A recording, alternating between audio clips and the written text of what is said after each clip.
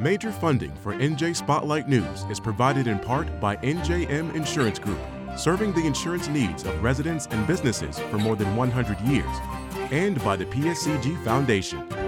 Tonight on NJ Spotlight News, the congestion pricing plan is soon to be a reality. The MTA Board approves the proposed tolling plan to enter Manhattan, but New Jerseyans vow to fight on. This is going to be a disaster for families, hardworking families who are trying to make ends meet. We're going to keep fighting this every single day, and we're not backing down. Also, running out of time, calls for Chris Christie to drop out of the 2024 presidential race as he tries to take center stage in tonight's GOP debate. I think it's very likely that you're going to see him swinging for the bleachers tonight. You know, whatever he can do to make it count, that's what he's going to do. Plus, calls for strike. NJIT adjunct faculty and graduate workers overwhelmingly vote to authorize a strike after months of failed contract negotiations. It's not an empty threat, right? We are all sort of feeling frustrated, feeling disrespected, and feeling like this was sort of the last resort. And jury equity, a state house push for new legislation to allow people with criminal convictions to serve on juries. NJ Spotlight News begins right now.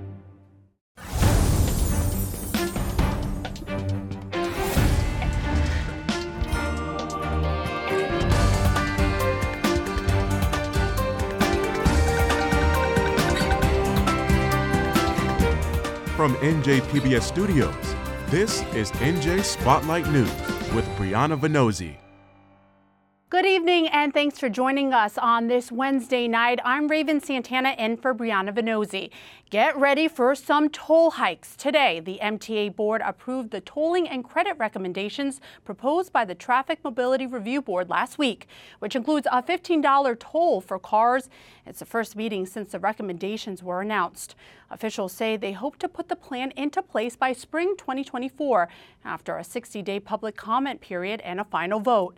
Meanwhile, New Jersey officials continue to criticize the plan and have accused New York of overburdening its residents with new tolls. Senior correspondent Brenda Flanagan has more as the congestion pricing war rages on. The MTA voted overwhelmingly 9-1 to move forward with plans for congestion pricing in New York City's central business district below 60th Street. It'd add another $15 on top of regular daytime tolls for most cars headed into the city and up to $36 more for big trucks. This is a great piece of public policy. It will benefit New Yorkers for decades to come. But is it good for New Jersey? Depends on who you ask. Some opponents slam the higher tolls, calling them unaffordable for regular folks, even with a $5 commuter rebate at the tunnels. John Samuelson resigned from the committee that recommended congestion pricing tolls. So what do they expect a nurse to do who lives in New Jersey, who has to be in work at 5 o'clock in the morning and there's no public transit option? They have to drive. They have to drive. They should not be penalized because New Jersey has a crappy public transit system.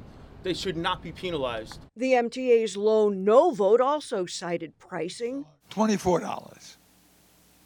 That's what it will be to go in and see your son or daughter, or to go to see a show, or to go to have dinner.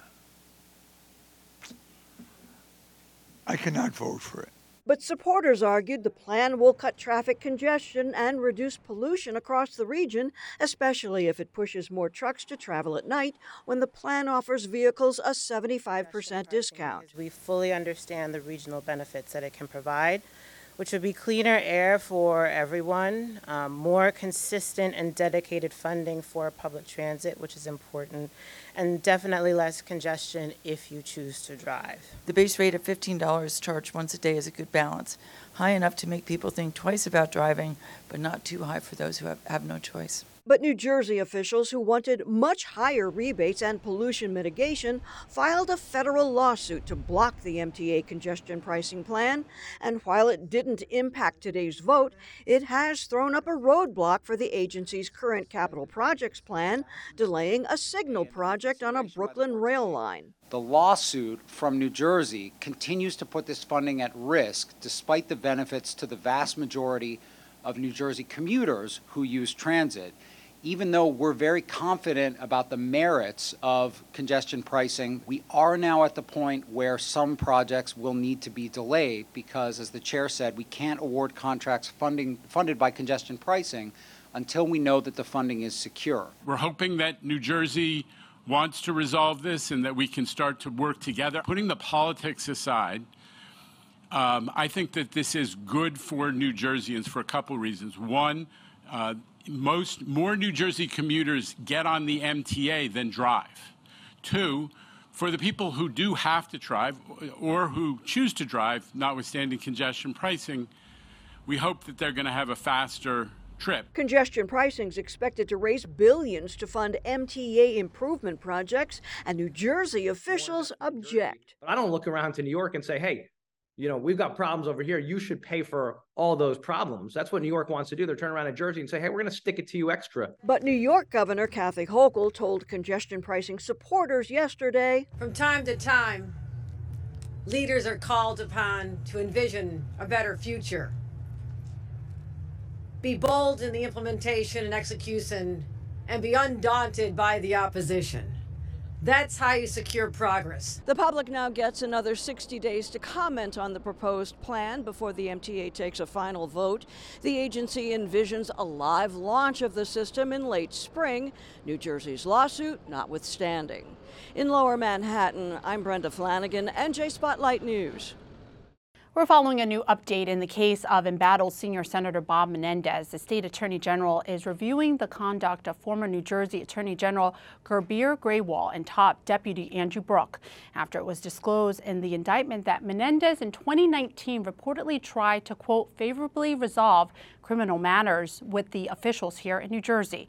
This inquiry comes after Menendez was indicted on both bribery charges and for acting as a foreign agent for Egypt in late September. The AG is describing the investigation into Grewal and Brook as an internal inquiry, and neither officials have been interviewed by New Jersey prosecutors. To talk about what this all means, I'm joined by Bloomberg News reporters Austin Weinstein and David Voriakos, who have been reporting on the inquiry. David, Austin, thanks for joining me. It's clear that neither Grewal nor Brook were directly named in the Menendez indictment and or directly accused of any wrongdoing in the Menendez case. It seems that this investigation by the AG's office is more of an internal inquiry coming off what the indictment loosely alleged. So based off your reporting, what really happened here? David, I can start with you. Well, we reported that in January of 2019, Senator Menendez called Gurbir Grewal out of the blue. Grewal was then the New Jersey Attorney General, and he asked him about what he said was the disparate treatment of Hispanics in the trucking industry by the Office of Insurance Fraud Prosecutor. And then Grewal asked him, is this about a particular case? And Menendez said that it had to do with a case that defense attorney Michael Critchley was representing someone on, but he did not actually say the name of the person who had been indicted or just what he wanted done. So we reported it as a very sort of subtle approach to Grewal. Then fast forwarding several months later to September of 2019, Menendez arranged for a meeting with Gurbir Grewal, who came with one of his top deputies, Andrew Brook. And in that meeting at Menendez's office in Newark, the senator again raised the disparate treatment of Hispanics in the trucking industry, and Grewal cut him off and said that he asked him, is this about what the other case was about? And the senator said it was, and Grewal said that he couldn't talk about it. So what's happened now is the current attorney general is looking at the conduct in totality of the attorney general's office in 2019 in dealing with two cases that federal prosecutors say Menendez wanted favorably resolved, and in exchange for that, he bribed the senator, a businessman, Jose Uribe, bribed the senator with a Mercedes. So my question, and I'll allow Austin to answer this, is do you think this was the only meeting that they were all having? So these are the only two meetings that were mentioned in federal prosecutor's indictment of Senator Menendez, and the only two that they're indicated to have had. But there was one phone call that in January and one in-person meeting that in September at Menendez's Newark office. Because this does seem like an example of Menendez trying to test the waters with Graywall, trying to see kind of how far he can go. Well, I can't speculate to his motivations here, but it is interesting that in both meetings, we reported that there was no explicit ask. That's right. No, do this for me, which indicates something of a sensitivity to what may have been or may be considered in terms of the motivations here. It's clear that beyond the meeting between Menendez and Graywall and the earlier phone call, the state prosecutors had to take actions with regard to the indictment that Menendez wanted favorably resolved and with regard to a related investigation that Menendez wanted favorably resolved. And so there are people in the office that had to have taken action, and presumably the investigators in the Attorney General's office want to talk to those people to find out just what happened. Austin, David, excellent reporting. Thank you for joining me. Thank you. The number of candidates on stage at the 4th GOP debate is shrinking. The debate, which will take place tonight in Alabama, will have just 4 candidates present: Ron DeSantis, Nikki Haley, Vivek Ramaswamy, and Jersey's own Chris Christie. One candidate you won't see is President Trump. But despite Trump's absence, his presence among voters remains strong, as a new Monmouth poll found voters would like to see Trump as the GOP nominee. The same poll found Chris Christie as the least popular GOP nominee. Still, with polling numbers being what they are, many are questioning Christie's refusal to drop out of the presidential race. Senior political correspondent David Cruz has more. It's true. A lot of you probably forgot that former New Jersey Governor Chris Christie is running for the Republican nomination for president. Still, and tonight, as he stands on the debate stage for what could be the final time, you might wonder when he's going to land a blow on Trump like he promised. Yeah, I mean, look, Trump never showed up, so he had to jettison that plan. Political reporter Matt Arco has been chronicling the Christie run in a newsletter for NJ.com. It can get a little tough to cover a campaign that more and more people think should be folding its tent. I've heard a recent interview of him when he was asked, why don't you jump out so everyone can coalesce around Nikki Haley? And his response, I think kind of rightfully, was, why doesn't she drop out and coalesce around me? I mean, I think you can argue that this is between Trump, obviously. He appears to be running away with it. Nikki Haley, Ron DeSantis, and then Chris Christie. But Christie's the one feeling the pressure. A new Monmouth University poll finds him unable to catch fire with anyone but the most ardent anti-Trump supporters. The problem with Chris Christie is that he's got a ceiling. And the ceiling is that a vast majority of Republican voters don't like him, which means they're not going to vote for him. It is not an alternative that they're going to look at. The thing that we do see is that all of his voters are anti-Trump voters. But again, his support plus Haley's support isn't big enough to still overcome Donald Trump's support where it stands right now, even in the early state like New Hampshire. Christie snuck into tonight's debate by the slimmest of margins in the last few days. He's now switched his debate tactics towards meatier answers on policy, which his campaign says is working for the former governor. Most evidence to the contrary. It hasn't given him the lift or the rise. He'll try one more time. He'll see if he can make anything out of it. But by all reasonable accounts, this is the last debate. New Hampshire's the last stand, right? And so he's going to have to make some tough soul-searching decisions. I think Nikki Haley is putting on the pressure for him to make those decisions now rather than after the primary. I'm a little skeptical, but He says that this is when people are tuning in New Hampshire, and he is right. He is right. I mean, New Hampshire voters typically start to get engaged at this point going forward. I talked to one pollster who said it's not atypical for the bulk of voters to make up their mind the weekend or 2 weekends before the actual primary. Christie is dug in, though. He's a constant presence on cable TV talk shows, and his town halls are still well attended and well received. But he's been here before. He knows town hall tourism in New Hampshire can fill a church basement, but it doesn't always translate into votes. And time is running out. I'm David Cruz, NJ Spotlight News.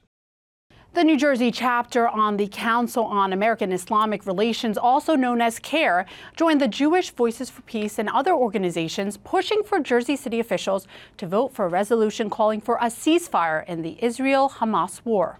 Not another nickel, not another dime, no more money for Israel's crimes. Palestinian-American Jersey City Councilman Yusuf Saleh introduced the resolution last week. It's both personal and political for him. Saleh's 40-year-old cousin, Bilal Saleh, a father of 4, was recently shot and killed in his olive grove by an Israeli settler in the occupied West Bank. The resolution was pulled from the agenda in Jersey City last week, but will be voted on tonight. In a report from Amnesty International, the group says the fact that U.S.-made munitions are being used by Israeli military in unlawful attacks with deadly consequences for civilians should be an urgent wake-up call to the Biden administration. The Palestinian death toll in Gaza is nearing 16,000. This is all happening while Israel has doubled the number of Palestinian prisoners in the West Bank. As an American Jew, it is extremely important for all of us to come together and express our disdain, horror at the revengeful, oppressive, indiscriminate acts of the Israeli government. We have an obligation as residents, citizens, voters, and taxpayers to make sure that our dollars are not going to facilitate the Israelis' policy of genocide. In our Spotlight on Business report tonight, after working without a contract for more than a year, NJIT's union employees have voted to approve a strike authorization.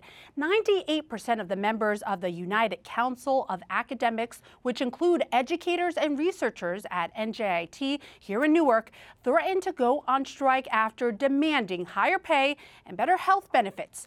Correspondent Ted Goldberg has more on the likelihood of a strike that would be the first ever in the school's history. Workers at NJIT are a step closer to going on strike. The union representing adjuncts, graduate workers, and postdoctorate students voted 98% to authorize a strike this week after working without a contract for more than a year. I feel disrespected, candidly, that they haven't been more willing to actually come to the table and talk with us about our demands. The union, UCAN, has several demands in a new contract, mostly related to pay and health benefits. Improved health care, we don't have vision, we don't have dental, and those are both very important indicators of health. Child care as well, better wages for postdocs, better wages for adjuncts. It's honestly a sign of respect because we are doing a lot of the work. We are doing a massive chunk of the work, and the amount that we're getting is frankly insulting. On the heels of that strike authorization vote early yesterday, NJIT and the union then met with a state-appointed mediator for 10 hours yesterday on campus. There was a step in the right direction for sure. The two parties sent us a joint statement, which reads in part, NJIT and the UCAN Adjunct Bargaining Unit have come to an agreement on the essential economic terms of a successor collective negotiations agreement. We will continue to work hard to resolve all other outstanding issues for the adjunct agreement and separately for the GSRE contract, which applies to graduate students and research employees. We don't want to strike, but we will do it if we have to.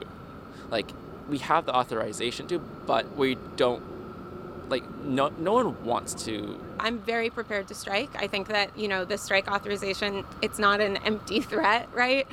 We are all sort of at feeling frustrated, feeling disrespected, and feeling like this was sort of the last resort, but NJIT has left us no choice. It was feeling a bit bleak at first, especially with the contract negotiations being stalled and all these issues coming up. But now that people are learning more and hearing more, and we're getting the word out, and people are excited to be involved, it feels very optimistic. And I'm hoping that we don't have to get to a strike. I am hopeful that within the next few weeks before we reach the holiday break, a agreement could be made.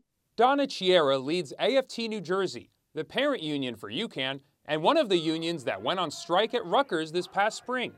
She says the strikes among Rutgers employees and RWJ nurses is sending a strong message and a warning. It's saying to management that when you come to the table, you need to negotiate in good faith. You can't just say no with no counters. You just can't say, we'll get back to you and wait 3 to 4 months. It took NJIT over a year, almost a year and a half, I guess, to actually want to bargain in earnest with us. And it took a strike authorization vote to get there. The Rutgers strike was the first in the school's history, and a strike at NJIT would also be the first work stoppage on the Newark campus. At NJIT, I'm Ted Goldberg, NJ Spotlight News. Turning to Wall Street, here's how the markets closed today. Support for the Business Report is provided by Junior Achievement of New Jersey, providing students with skills and knowledge to explore, choose, and advance their career paths for a bright future. Online at janj.org. And Rowan University, educating New Jersey leaders, partnering with New Jersey businesses, transforming New Jersey's future.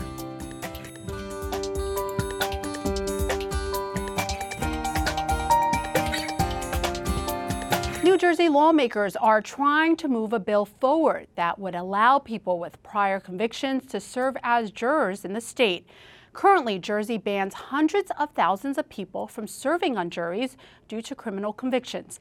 As a result, more than 219,000 Black people in New Jersey are banned from jury service because of a conviction. That's roughly a quarter of the state's overall Black population. Melissa Rose Cooper spoke with social justice advocates who say ending the ban could increase diversity in the courtroom. The very people in the Assembly Judiciary Committee, they voted to restore our voting rights. So that meant that they were okay with us voting them into office.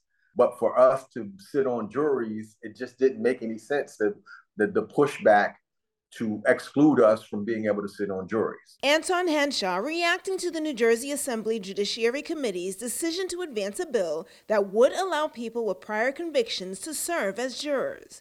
The measure, however, excludes residents convicted of murder or aggravated sexual assault. That means Henshaw, who now spends his time helping formerly incarcerated people get their lives back on track, wouldn't be able to sit on a jury having served 30 years in prison for homicide. Who is a better subject matter expert than someone who went to trial, lost, understands a lot of the court procedure, and most of the brothers that testified at the assembly, we're all paralegals, certified paralegals. And so why should we be excluded from the jury pool? And we're the ones pushing for the right to sit on juries.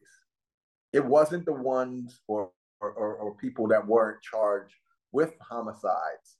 It was the very people with the homicides pushing for this right. Yet it's a right social advocates say is unfairly denied to hundreds of thousands of New Jerseyans every day. Our jury pools are increasingly becoming whitewashed. We know that our criminal legal system disproportionately affects Black and brown New Jerseyans. And by having this lifetime ban, it precludes from 23 to 29% of the entire Black population of New Jersey, which is about nearly a third. Emily Schwartz, senior counsel at the New Jersey Institute for Social Justice, believes any exclusion to the bill is more like punishment rather than fulfilling a civic obligation. We either believe in the idea of individuals serving their time and redemption, or we don't. It's also really important to note that this bill doesn't do anything to change the voir dire, also known as jury selection process. Every single person in a jury pool has the potential to have bias. And so to draw this line for these two particular offenses really doesn't make sense, because it's the people closest to the case, whether that be the attorneys and the presiding judge, they can decide whether an individual, if that bias exists or does not. Assemblywoman Verlina Reynolds-Jackson speaking on the bill in a statement saying, this bill reinforces our ongoing commitment to create a more inclusive and fair legal system. Individuals who have overcome their past mistakes bring experiences and perspectives that can strengthen our administration of justice by creating a more diverse and representative judiciary. Former Governor Jim McGreevey, chairman of the board at the New Jersey Reentry Program and current Jersey City mayoral candidate, says the bill is crucial to restoring justice in our state. I think it should move forward. And then most importantly, long term, I think it's critical that New Jersey continues to bring in as many court-involved persons into the full array of benefits that all citizens have. The Senate version of the jury reform bill is now pending review by its Judiciary Committee. Social advocates are hoping the exclusions will be removed so all residents can have the chance to carry out their civic duties. For NJ Spotlight News, I'm Melissa Rose Cooper. That does it for us tonight, but don't forget to download the NJ Spotlight News podcast so you can listen anytime. I'm Raven Santana for the entire NJ Spotlight News team. Thanks for being with us, and we'll see you right back here tomorrow. New Jersey Education Association, making public schools great for every child. And RWJ Barnabas Health. Let's be healthy together.